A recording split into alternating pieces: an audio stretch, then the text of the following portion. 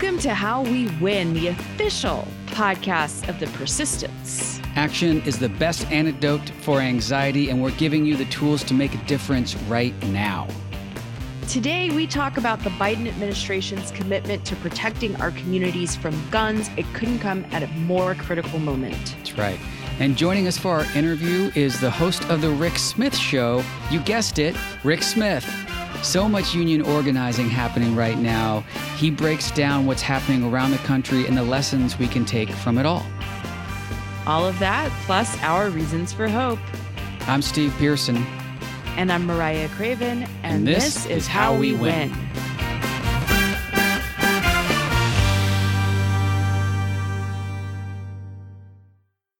Really interesting to catch up with Rick Smith, who is one of the leading voices in labor. He really follows everything to do with unions, and he has his syndicated radio show.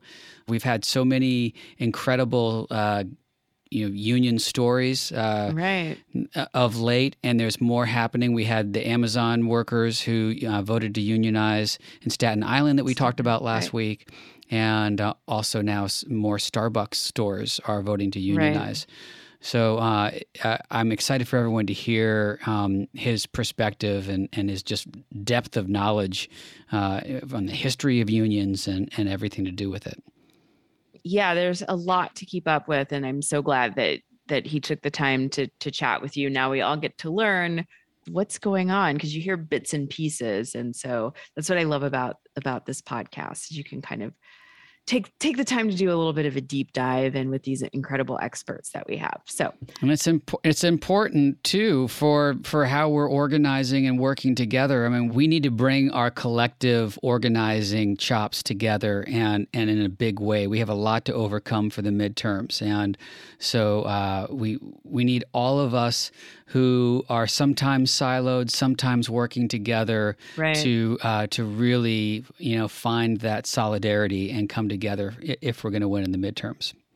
I loved knocking on doors when on the weekends that the unions would mobilize. A lot of times on campaigns or coordinated campaigns, you are walking alongside union brothers and sisters, and they always bring so much incredible energy. They know each other, they're used to doing this, so they kind of bring a different energy to like field activities, and everybody's wearing their t-shirts and getting out together, and it just makes it that much more fun. And man, are they powerhouses when it comes to door knocking and phone banking. Yeah. I actually talked about that with Rick too, because I have the same thing. The most inspiring, energizing like canvases and voter contact events I've done have been in partnership with labor. So, yeah. Well, can't wait to hear about that. But before we get to it, a couple of, big, important stories we wanted to hit on. I was saying a few minutes ago that the first thing that we're going to talk about, it was my reason for hope. And then it became crystal clear this day that we're recording on Tuesday why this is so important. But this week, President Biden announced new federal gun safety measures, most significantly a crackdown on the selling and use of ghost guns. So people can buy these basically build your own gun kits. You don't need a background check to get them. They don't come with serial numbers. They're untraceable. So anyone can buy one and put it together. There are tens of thousands of them on the streets right now. It will soon be a federal crime to use one of these guns. This is huge and very important. And the day after this big ceremony around gun safety issues, there's a mass shooting in New York City. Yeah. And Steve, it's the 15th mass shooting in the US since April 3rd, which was when 6 people were killed in Sacramento. There've been, and it's just less than 2 weeks ago, 15 mass shootings. Yeah. It's incredible to think about. And like how many of those, I had no idea, how many of those have you heard about? Like this is just a way of life now. it's terrible. I was struck hearing Jackson a little bit in the background while you were talking about these shootings that are going on, and my God, we have to do a better job at protecting our children. But thankfully, I mean, this is a reason for hope, and this is great news that we have a president that is doing, at least these common sense gun safety measures. So I'm very grateful for it, and I mean, probably know how I feel about guns. I don't feel like any regular citizen needs to have a gun or is capable of handling one responsibly. I think that there are people who can own guns, many own guns responsibly. I'll tell you, I'm on Nextdoor in my neighborhood. There is an alarming number of people who have guns stolen out of their cars here. And they'll get on Nextdoor and say, oh, my car was broken into last night. I had an unsecured handgun in the car. And now we know that there's somebody in the neighborhood that has their hands on a gun that does not belong to them. And it really is unnerving. So, I don't think we're going to get rid of guns in this country. No, we need limits, common sense limitations, better education. We need to require people to lock up their guns when they are not using them. And there's so much technology out there that our government could mandate gun manufacturers use to make them safer. So this is why, when we take the House, the Senate, and the White House, our work doesn't end. Our work continues as we, encourage the people that we voted into office to take actions that work for our communities. Yeah, and look, the NRA is not what it used to be. It has really been diminished in some pretty significant ways. But they still remain a powerful lobby for right-wing politicians, and I applaud all the efforts. I don't mean to sound like a downer on this issue. It just seems like a no-brainer. And the reason why it seems like that is because these common sense gun measures are popular with 90% of Americans. It's not just me. People want them. And it's not just Democrats either. Like Republicans who are gun owners want, and responsible gun owners, as you said, they are supportive of this. It is a small group that uses this as yet another wedge, culturally dividing issue at the expense of our very lives. So thank you, President Biden, for doing this, and Democrats and everyone who got us the trifecta right now with the House, the Senate, and the White House. We got to keep that up. We got more work to do. Absolutely. Other big news coming out of DC is it's very interesting. The January 6th Commission says it has enough evidence to send a criminal referral to the Justice Department for Donald Trump and his involvement in what happened on January 6th.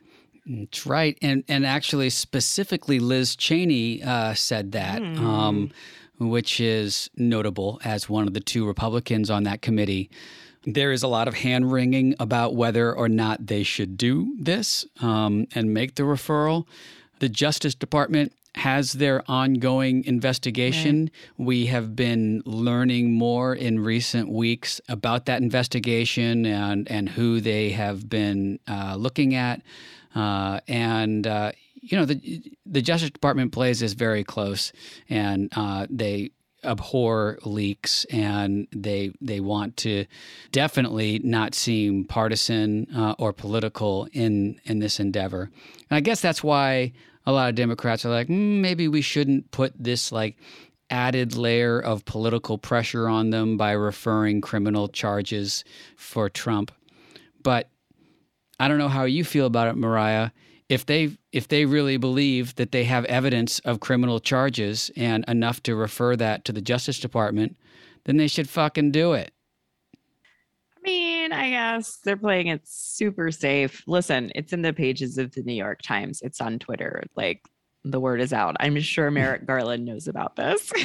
Yeah, so I he's guess familiar. saying... He's familiar with what happened on January 6th. So I guess maybe the idea is like they don't have to politicize things. The public now knows, and they can, I guess, leave the Justice Department to do their work. Fingers crossed. I think, when all of this is over, a whole lot of interesting stuff's going to come out. I mean, Ivanka testified in front of the commission last week, and it was recorded, and there's a chance down the road that we're going to see that stuff. And so, I'm willing to be patient. I do think it's a little silly that they're saying that, but they're not actually going to take action. But we'll get everything eventually. Well, I believe that the arc of history is long, but it bends towards justice. I do believe that, but like time could be running out. I don't want to say that because we're all about winning in the midterms, and I do believe we can win and pick up some seats in the midterm. That is what we are all going to be doing. But God forbid we don't do that. And McCarthy's already said first thing he's going to do if he was to be Speaker of the House is to shut this whole thing down.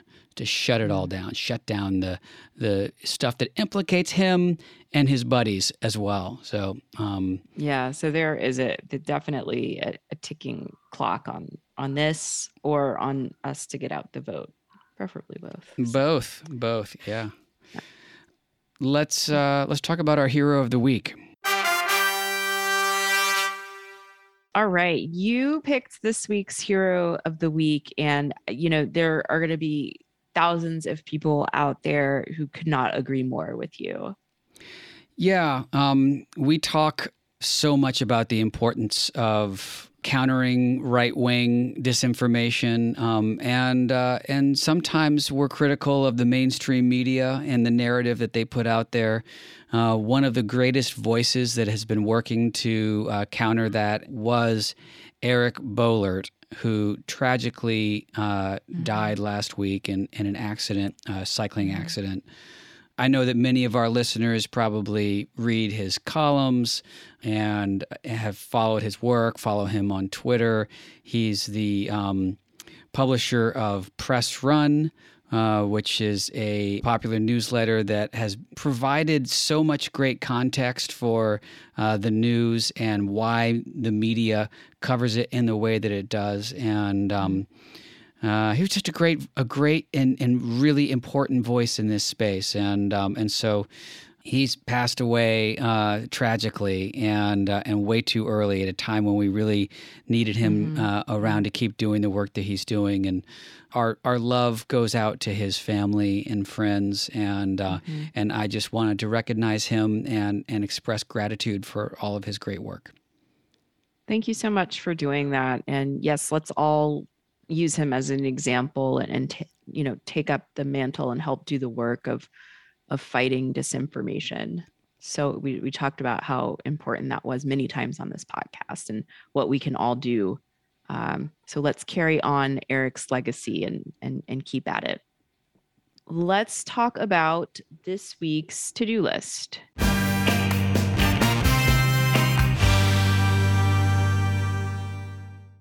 Okay, I am super excited about this. We have sort of a pre-launch for a brand new fund that we are putting together, and we're doing it using the great tools that exist at our besties Swing Left, and we are creating our own fund to donate to Swing Left's National Impact Fund.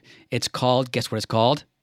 The How We Win Fund, of course. Hey, I like that. Yeah, and we're going to do it in partnership with a lot of other podcasts and partners too. We're going to launch this in a larger way in coming weeks, so expect to hear more about that. But because you all are our How We Win listeners, we wanted to give you first crack at it. The Swing Left's National Impact Fund goes to all of Swing Left's top races. 100% of the money goes to their top races.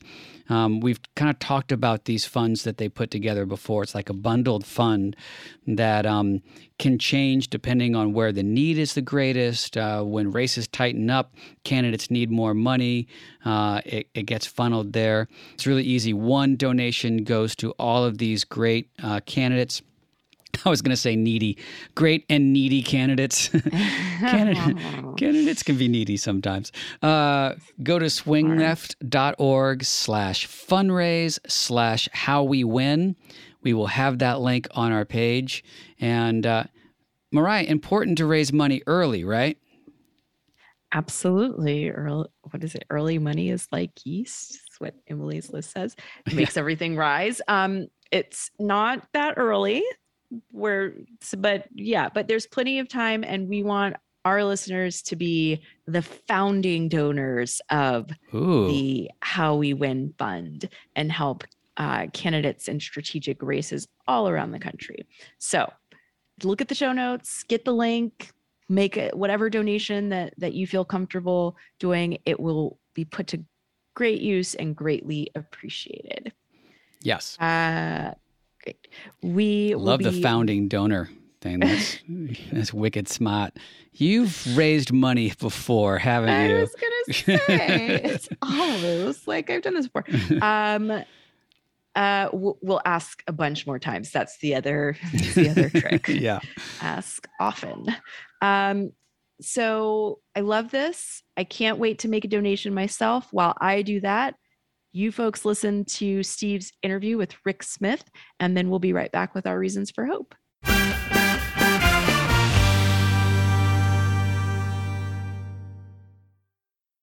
He is the voice of labor and the host of The Rick Smith Show, where he has been fighting back against right-wing voices since 2005. His show is by working people, for working people, and there is no one better to talk to us about union organizing. Rick Smith, thank you so much for being here with us. Steve, good to see you again.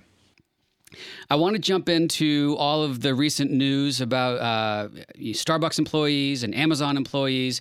But first, before we started recording, we were talking about how damn busy you are. Like I do this show once a week. You're on all the time, and you also work a full-time job. So you said you get about 4 to 5 hours of sleep a day. What do you do?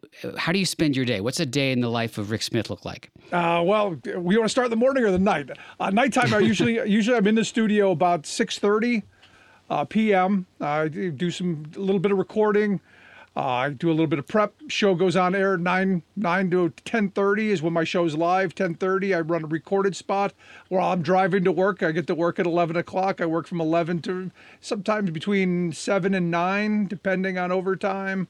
I get home 9:30-ish, sleep from 10 to about maybe 2, 3, and then a couple hours with the kids, and then right back in the studio. And we do that 6 days a week because we're on 5 nights a week from 9 to 11 across the country on stations in Chicago, Minneapolis, Madison and Milwaukee, and all places in between, Harrisburg. And then the weekends we do a Saturday show in New York City. Sundays we're on in Los Angeles.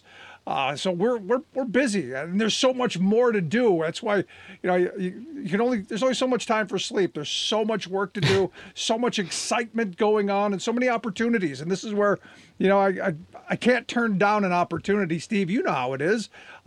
This moment comes around, but once in a while, and you got to grab it and you got to move forward. And look, we're really in exciting times because the stuff I've been talking about for years, people are finally coming around to going, yeah, we do need to organize. Yes, we do need unions. Yes, we do need workers to be empowered in the workplace. And yes, the wealthy have been stealing from us for the last 50 years. And damn it, we're tired of it. And I think you're seeing that playing out. Yeah, absolutely. When we get so caught up in, and rightfully so right now, I'm super progressive, you know that, but when we have this left-right conversation all the time, it's really a top-bottom conversation that we need to be having more. So let's have it. Let's talk about Amazon. Last week, we were talking about this historic vote that Amazon workers in Staten Island took to unionize. It was a pretty unique grassroots effort because it came from people who were not seasoned union organizers. What are your thoughts on how this went down, and does this create a new kind of blueprint for how workers can organize together in their communities? See, I take a different approach to this. This isn't new. This is rediscovering what built the labor movement of the 40s. This is taking what was old and just polishing it up, because this is how my grandparents' generation organized. They were the people who came together in the workplace and demanded that the boss recognize them. These are the people who marched on the boss. You know, it was the 80s and 90s where we went to this business unionism idea that we're going to go to the unions and the unions are going to do for us what we used to do for ourselves. And unions wanted this. I remember when I first started in the labor movement, you know, the idea of, you know, unions are like car insurance. You know, you may never need us, but you'll be grateful that you do if you ever get into a problem. And I'm going, I don't know about that. I want to be empowered. I want to be active. I want to be engaged. And that's what these workers were talking about. So when the corporate shills were coming in, when the union busters, these high-priced union busters were coming in and telling them all of the lies that they throw out, these people were going, no, Chris Smalls isn't going to be driving a Lamborghini. I know Chris. Chris was in a meeting with me last week, and I know what he drives. I know what he wears. I know where he lives. I know him. You can't demonize him. And this is where that kind of grassroots organizing, that kind of, you know, we're all in this together kind of organizing is so important. And it got me thinking about some of the old, the historic victories. You think of the Bread and Roses strike from 1912. You know, they were able to to organize across multiple languages. I mean, you had women from multiple countries, from all these different languages, and they were able to come together and fight back against the same kind of oppressive corporate power that we have today. And I would argue even worse back then. These workers did what they were able to do in the old days. They talked to each other. They knew what their expectations were, and they fought back. And I'm hoping the message is that, especially for the people who are leading the international unions, that it really is about the workers. It is about empowering them and giving them the tools to do for themselves, instead of, hey, we're going to come in and we're going to do for you. For me, that's a big part of the message. I think that's very hopeful and inspiring. Of course, we're seeing workers in Starbucks also unionizing. Just last week, 6 more stores in upstate New York voted to unionize, bringing the total unionized Starbucks to 16.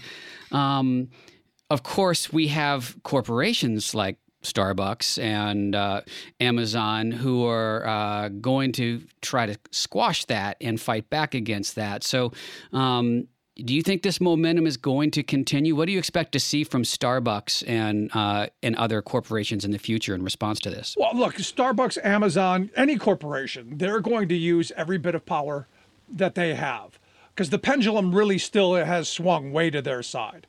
They're going to use every opportunity to crush as much as they can. Look, the Amazon victory in Staten Island was a substantial one. And look, I was one of the few people who said that I think they have a shot of winning all along. Because I argue, and I've gotten a lot of pushback on this from people going, I've said New York has a union culture. They have union density of about 25%. So you know somebody who's a union member. And if you listen to the workers who voted yes and who have been organizing, they say the same thing. Hey, I my this or that, my mother, my aunt, my brother. Hey, I know somebody who is a union member. They make good wages. They've got good benefits. They're treated well on the job. You know, they know somebody who, having a union job, made their lives better. So there is a union culture there. And that kind of helped them vote yes and say, yeah, I would like that. I would like to make that my life. I said, if any place that was going to happen, New York was going to have that ability.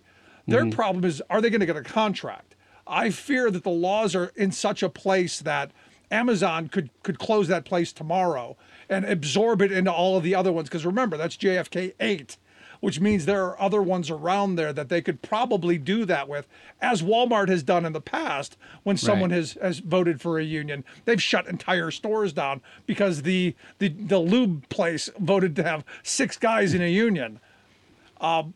Will they? I don't know, given the fact that the NLRB has such a strong general counsel and has a Democratic board.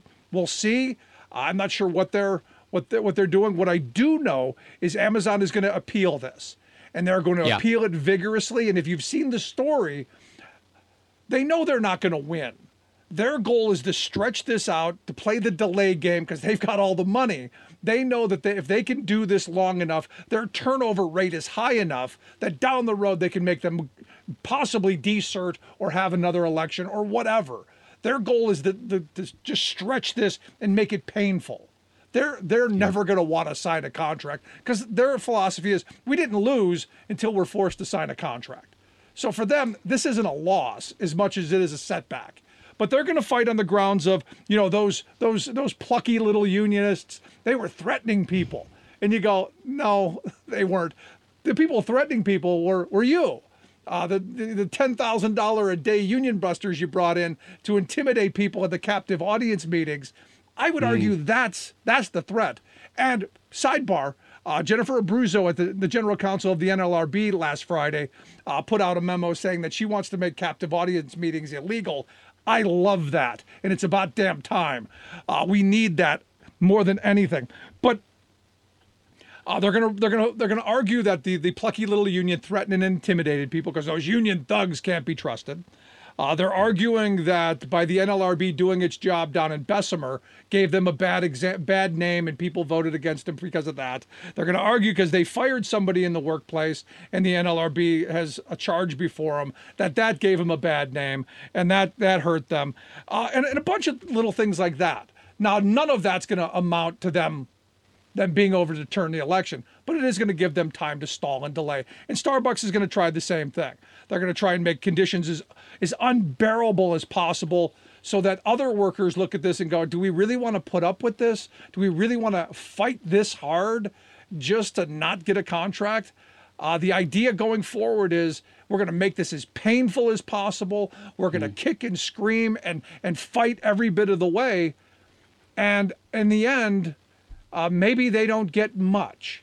And the message for everybody else is, do you really want to put yourself through this? Now, for me, the argument is everybody looking at this. This is why we need massive comprehensive labor law reform. This is why we need something better than the PRO Act. I know Democrats are saying, oh, hey, we needed the Employee Free Choice Act. And look, Steve, I voted for President Obama twice. I shook his hand twice. Softest hands of any man I've ever met. If I had hands like that, I'd never leave the house. I shook Shaq's hand once, and that was like being in shaking a baby's bottom. It was so soft. It was. There you go. See, so we're in the same area. But he promised me, back when he was candidate, twice we were going to get the Employee Free Choice Act and something better. Workers got nothing. We're told right now we're going to try and get the PRO Act. We're not getting that. We need voters. We need people progressives. We need people to fight for major comprehensive labor law reform. We need people who are going to fight for our government to once again stand up for workers and fight for workers' ability to collectively bargain. And the first step and the best thing for me is repeal Taft-Hartley. Go back to the original intent of the National Labor Relations Act, which gives employers not one single right. In the original NLRA, there isn't a word, there isn't a sentence, there isn't a paragraph that gives an employer any rights whatsoever. And that's because they understood employers had all the rights. That bill was about making workers on something of a level of an even playing field so that they could have the ability to fight for better wages, hours, and conditions. And we're in this moment where people are finally waking up that for all these years, workers have been getting screwed, Steve, and you know this as well as anyone. Yeah, it's interesting that you bring up kind of segues well into my next question about the relationships with Democrats and Labor and Democrats have always been great partners historically. But lately I've seen tension with what you're talking about too, with Democrats not, passing stronger labor laws, and also some tension between some Democrats and some unions when it comes to combating climate change. Unions whose workers rely heavily on jobs by the fossil fuel industry, understandably, are very protective of those jobs. So what's your advice? How do we better work together as Democrats and labor in all those regards, but especially with like building trades and the like, to transition away from fossil fuels and support more green energy investments? Well, I'll start with the Democrats first. Look, I'm a registered Democrat, have been all of my political life. I am hard on Republicans. I beat them up constantly, but I am harder on Democrats because I believe that they should know better and they should do better. I think Democrats walked away from working people a long time ago, but yet they're still much better than the Republicans. And here's how. I don't think working people are at the center of what Democrats do anymore. I believe working people are the target of what Republicans want to take away and abuse in this country. That's the difference. They certainly want to exploit that feeling too from working people. Republicans do. Absolutely. And look, you can go back to the Clinton days, and I would argue, the Carter days were okay. There were opportunities to make advancements, but there was always this idea we need to be more business friendly. We always need to, we're gonna be on the side of workers, but we've got to help. We've got to be business friendly, and that always comes at the exclusion of some workers' rights. Anytime we're going to raise the minimum wage, there's always got to be something that we got to give the pound of flesh to corporate interests, and that kind of balances a little bit. And sometimes you go, yeah, maybe we have to. That's gone in the Clinton era forward, I think, too far. I mean, you look at things like NAFTA. While Clinton was better than George H.W. Bush, he wasn't great. He could have been better. Now, I voted for him for one reason. He said he was going to sign strike replacement. That didn't happen. Can you explain what that is? Strike replacement was, during that era, what was going on because of the Reagan era, the firing of the Patco workers, what corporate interests were is they decided that we're going to put people on strike. And if it's an economic strike, if it's ruled an economic strike, we can replace them. And then we're just going to replace them permanently. We'll bring in new workers, and you're out of luck. And as long as you stay out there, you're on your own. And what this would have done is you said, no, you have to deal with these workers, and they're entitled to those jobs, and you have to negotiate with them and bring them back when a contract is reached. Today, if you go on an economic strike where you say, no, this is about wages, the employer can go, screw you. You're out the door, down the road, bye. I'm bringing all scabs in and going to replace you. That's what can happen now, which is another reason why we haven't seen as many strikes as we've seen over the years, because the pendulum has swung way to the side of employers. We've actually seen more lockouts over the last couple of decades than we've seen major strikes, because the power is now in the hands of the employers, because they know ultimately they can just replace you and bring in scabs. So for me, that's why I voted for Bill Clinton. Now, was he better than George H.W. Bush? Yeah, on NAFTA he did. He had some weak labor and some weak environmental policies that he threw in there. But that's harder to argue with people, that he was marginally better than H.W. Bush. He wasn't as good as Dick Gephardt, which is the guy that I would have wanted to vote for. But, here we are in these moments where the things that labor wanted, they didn't get. So union density keeps going down, wages keep stagnating and going backwards, and we keep losing jobs. We've lost millions of manufacturing jobs. In fact, everyone from the right to the left and everywhere in between cites the fact that we've lost 70,000 manufacturing facilities of 500 or more employees. That's more than 3.5 million employees since NAFTA was signed. Those were good, high-paying manufacturing jobs, most of them union jobs, most of those community supporting jobs, most of those, Steve, community identifying jobs. You go through any of these small towns in Ohio or Pennsylvania or Minnesota or Wisconsin, that factory was the identity of the town. Now you strip that away, and what do you have left? You've got drug problems, you've got poverty, and now you've got anger. And this is where we are right now. So, people are holding on to what they got left. And yet you're talking about the building trades jobs. And, West Virginia, all we've got left is coal. Back in 2013, we did a labor history tour where we went through and we were talking about the Battle of Blair Mountain. And that's why I was there. And the person who was giving us the tour said, the trees are watching us, so be careful. We are literally in the middle of nowhere, Steve. It's like someone just dropped us in a forest. As soon as we got out of the RV and the van and we started talking, out of nowhere came 30 people with sidearms and big cowboy hats and all kinds of stuff with their big Friends of Coal belt buckles and their Friends of Coal t-shirts. There they were. What are you doing here? Why are you here? What are you doing? Why are you in our backyard? And I had to send my wife and kids scurrying away out of fear that we weren't going to make it out of there. Wow. And ultimately what it came down to is these were people who worked in the coal industry.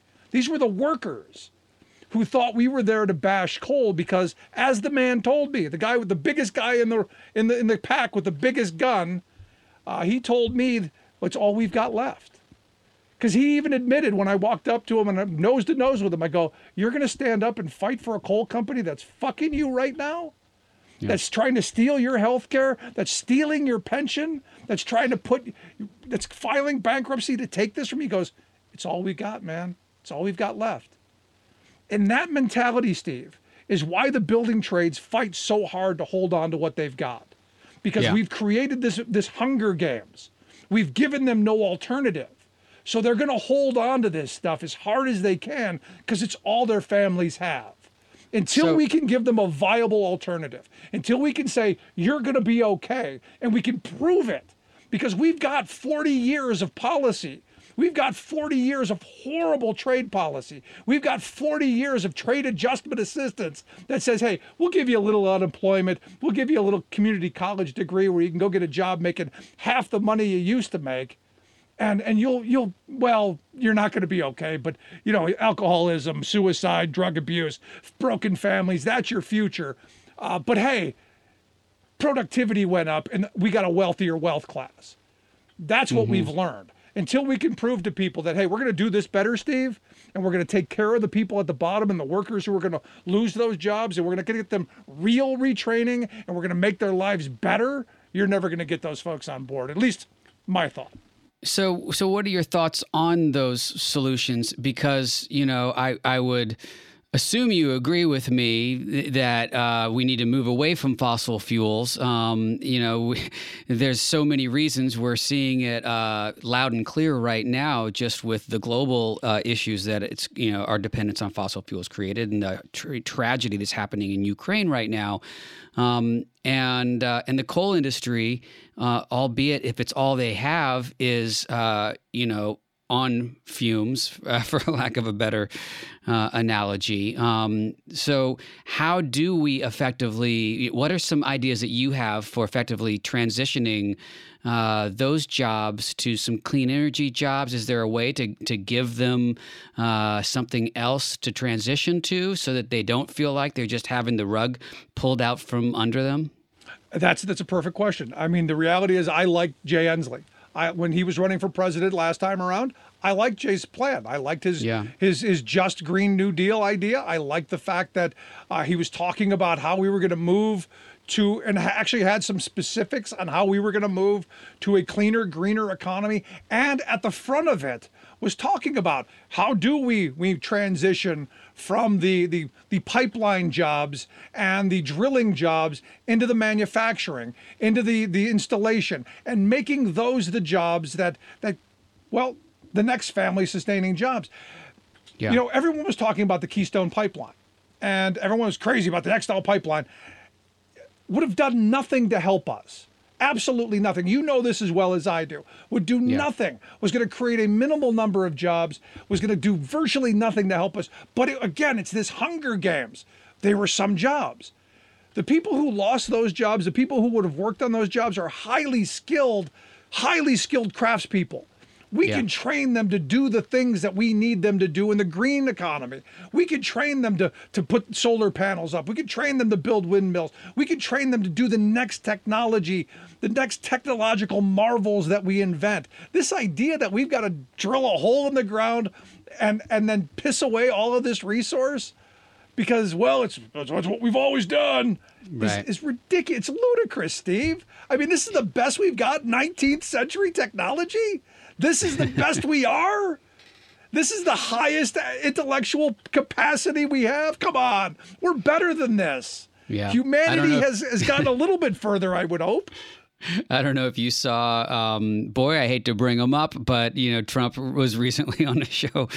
They were asking him how to get out of the quagmire with Russia and Ukraine, and he went on a rant about windmills once again. So if you listen to him, windmills cause cancer, which I'm still trying to figure that one out. Yeah.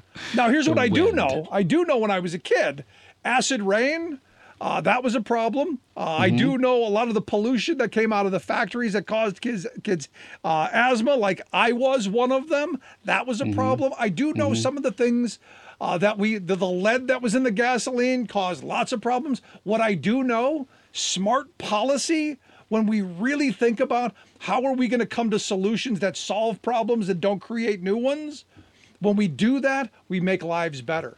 And when we do that, when we think about the working people, and this is the important part, this is the caveat to all of our policy problems. And it goes back to my 8th grade government teacher. Government decides who gets what. And right now, government's been bought and paid for by the wealthiest people in this country, which is why who gets what ain't us. And which is why we've got to take our vote and we've got to be marching to the polls in lockstep and voting on working class issues and not on the polarized, I bought the blue hat or the red hat, but voting on who's going to fight for working class principles, who's going to make my life better, who's going to help my kitchen table put food on and a roof over my kid's head. For me, that's the answer here. When we start fighting on policy instead of who's marrying who 3/4 of the way across the country, I see that that being the only way forward, Steve. Rick, you're a damn pro because you set me up right for my next question. You couldn't have segued it better. When you talk about voting and getting together as a group to really make change, for me, some of the most inspiring and the largest scale voter events that I've ever been to have always been in partnership with local unions. I guess my question for you around that is, do you think we're doing a good enough job right now of leveraging our collective power as Democrats, as grassroots organizations, community-based organizations, and unions to organize for these really important Democratic campaigns? And, I'm talking about what we should be doing now and every day until the midterms, which, no hyperbole, once again, are the most important election of our lives coming up. I fear we're not, and this is where I'm hoping. I'm hoping, but I fear folks on the left are too siloed. I'm in my silo over here, you're in your silo over there, and then we end up bombing each other because we're not pure enough, where we don't agree absolutely on everything.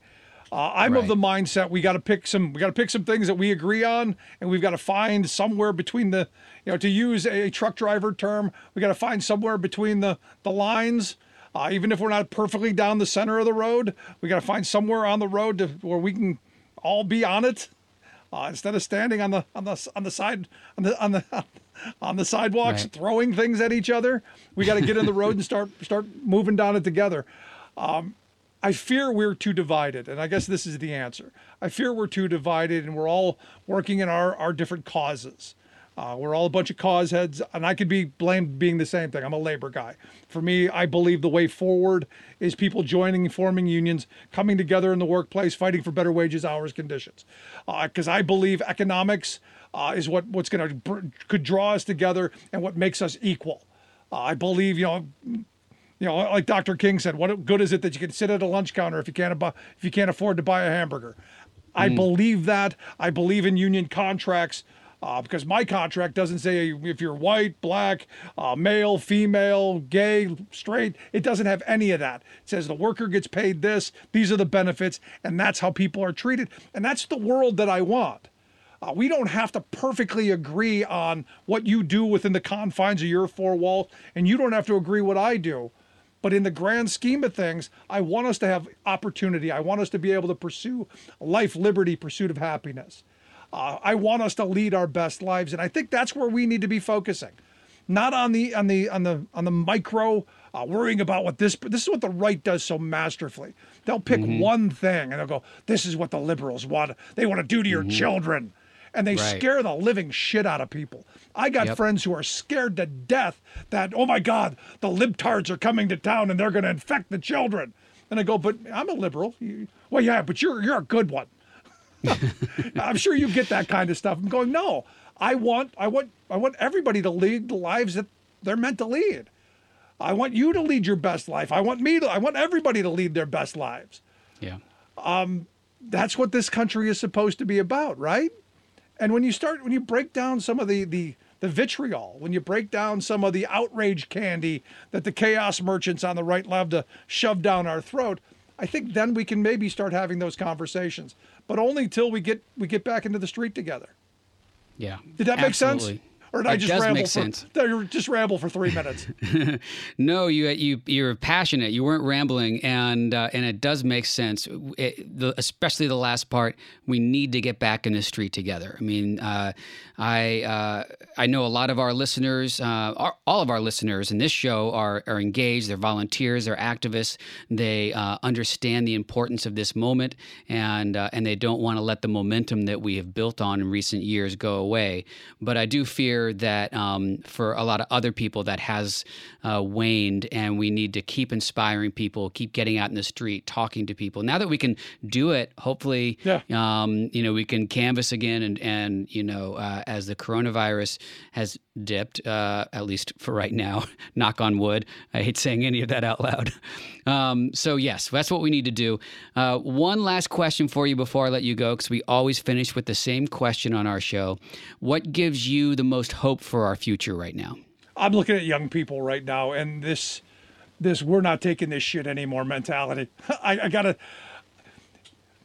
think back to when I was young. I took a job, and I got the shittiest jobs. You're the low man on the totem pole. You're going to get the worst job, the worst hours. You're getting the bottom rung. But I was told, you pay your dues, like you were. You pay your dues, you take the crap. Eventually you're gonna get good. You're gonna make it to the top of whatever that heap is. You're gonna get a good wage. You're gonna get good benefits. You're gonna lead a good life. There's something at the end of this struggle that you're going to get. There was a payoff that life was going to get better, and you knew that. Sadly, over these 45, 50 years, we've seen a massive redistribution of wealth from the working class of this country to the very wealthy. In fact, there's a Rand Corporation study out there. And again, the Rand Corporation, not a bunch of hippie liberals. You can read it. They've shown how the wealthy have stolen, what was it, like $100 trillion in wealth from the working class of this country. And it's played out because wages have stagnated. Productivity has continued to skyrocket. Wages dead. And where did those productivity gains go? Not to the workers. It went to our top 10%. Right. In fact, Mike Gibbons, if I can digress for a second, Mike Gibbons, the guy who's running for Senate over in Ohio, maybe you saw this. He went on a little screed the other day about how the rich people are paying all the taxes. Rich people are paying too much tax. The middle class, they're not paying their fair share. And I'm going, that's because the middle class has been squeezed, Mike. Rich guy, read the room. Right. The middle class has been squeezed out of existence, and you have all the freaking money. That's why you're paying all of the taxes, because you took it all. And this is why young people I have such hope in. They get it. They don't need the Economic Policy Institute to tell them that CEO pay has gone up almost 1,000% since 1978, whereas worker pay has gone up 12%. They don't need that study. They saw their parents live through it. They see themselves living through it. They don't need study after study to show that the working class is getting screwed every time they turn around. They're living it. And they're saying, we've had enough. We're not putting up with it. We're not going to take the shit jobs at poverty wages in desperate conditions. You're not moving us back to the good old days of the Lochner era. We're not doing it. And they're fighting back. and they're organizing. And the Amazon victory, the Starbucks victories, and all across this country where you're hearing these kids on social media saying, nope, not doing it. The great resignation or great reshuffle or whatever we're calling it. 47 million people going, take this job and shove it. You know, that to me gives me great hope that people are waking up, that people are going to start getting back into the streets. Because I'll tell you, those 47 million people, if they were in labor unions, they wouldn't be quitting those jobs. They'd be striking to make them better. So my message to those people, don't quit. Stay and make it better. You want to make this country better? Make your little piece of it better. You want to change the world? Change that little corner of it. Unionize your workplace. And if everyone did that, you know what? We could make minimum wage better. We could make a living wage better. Dean Baker the other day said if minimum wage had kept up with productivity from the end of World War II till now, minimum wage would be $27 an hour. And he's not wrong. It's $7.25 an hour. Where'd that other $20 go? You know where it went? To Mike Gibbons and the other billionaires who have bilked us out of just the opportunity to feed our children, to put a roof over our head, to have retirement security. You know, I think back to my grandparents. My grandparents started off homeless when he got back from World War II. And because of his one single job, they were able to buy a house, lead a solid middle-class existence, raise 3 children, take vacations, buy cars, retire with dignity, die in their own home, and depend on no one. They didn't lead extravagant lives. They didn't lead lives of the rich and famous, but they led dignified lives. That's what I want for every person. And we don't have that today. Sadly, what we've got is back to what I said at the beginning.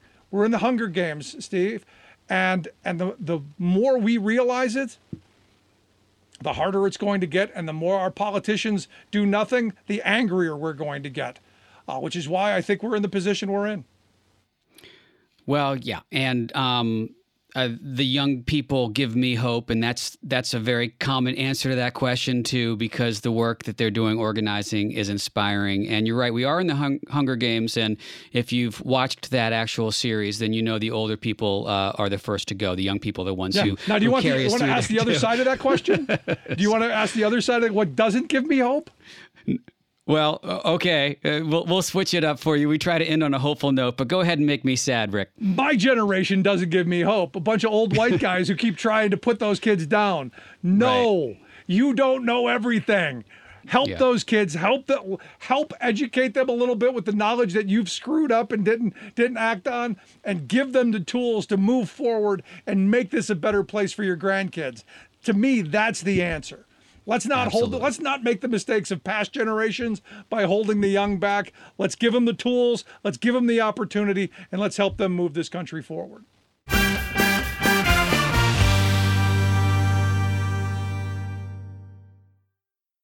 Steve, great job on the interview. Thank you. You're welcome. Tell us about your reason for hope this week.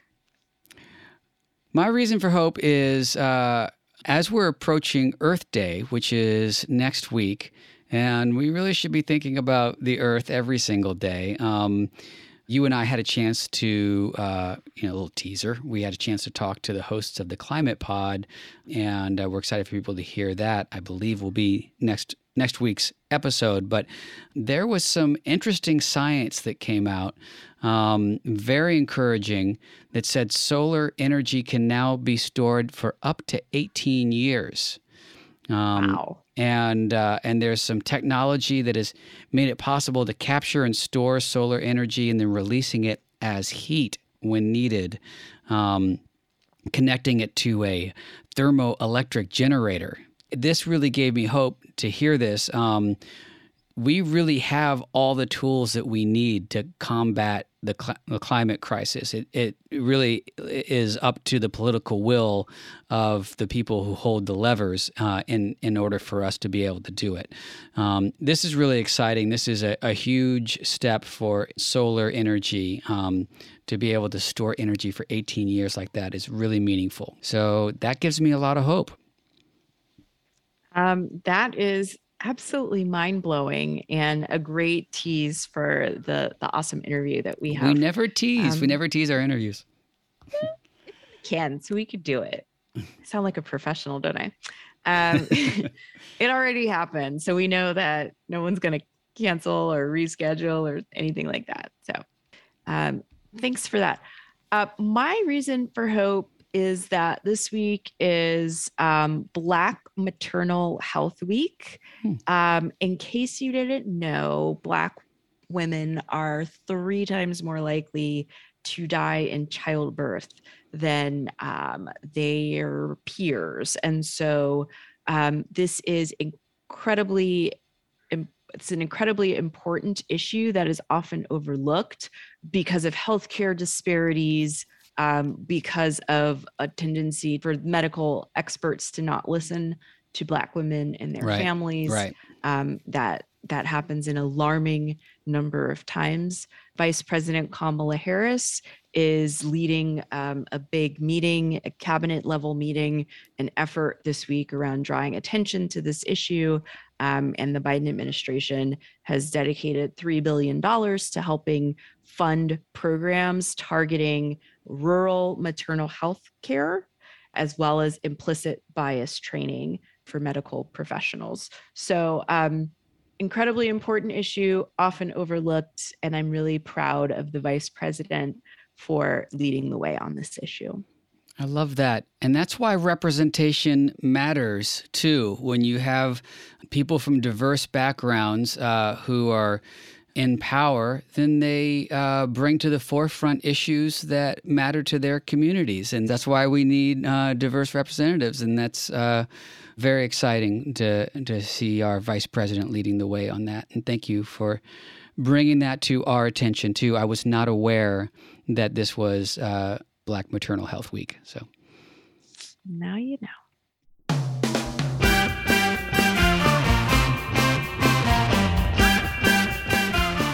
Thanks to everyone for joining us today. This is how we win. We win when we all get involved. Send us an email at hello@howwewinpod.com or send us a tweet at BluesBoySteve and at Mariah_Craven. While you're at it, be sure you subscribe, rate, and review us on Apple or wherever you get your pods. And don't forget, we have just launched our How We Win Fund. Go to swingleft.org/fundraise/howwewin. And let's start raising money right now for the midterms, the most important election of our lives. We really appreciate you being here with us, and we'll be back with more next Wednesday. See you then.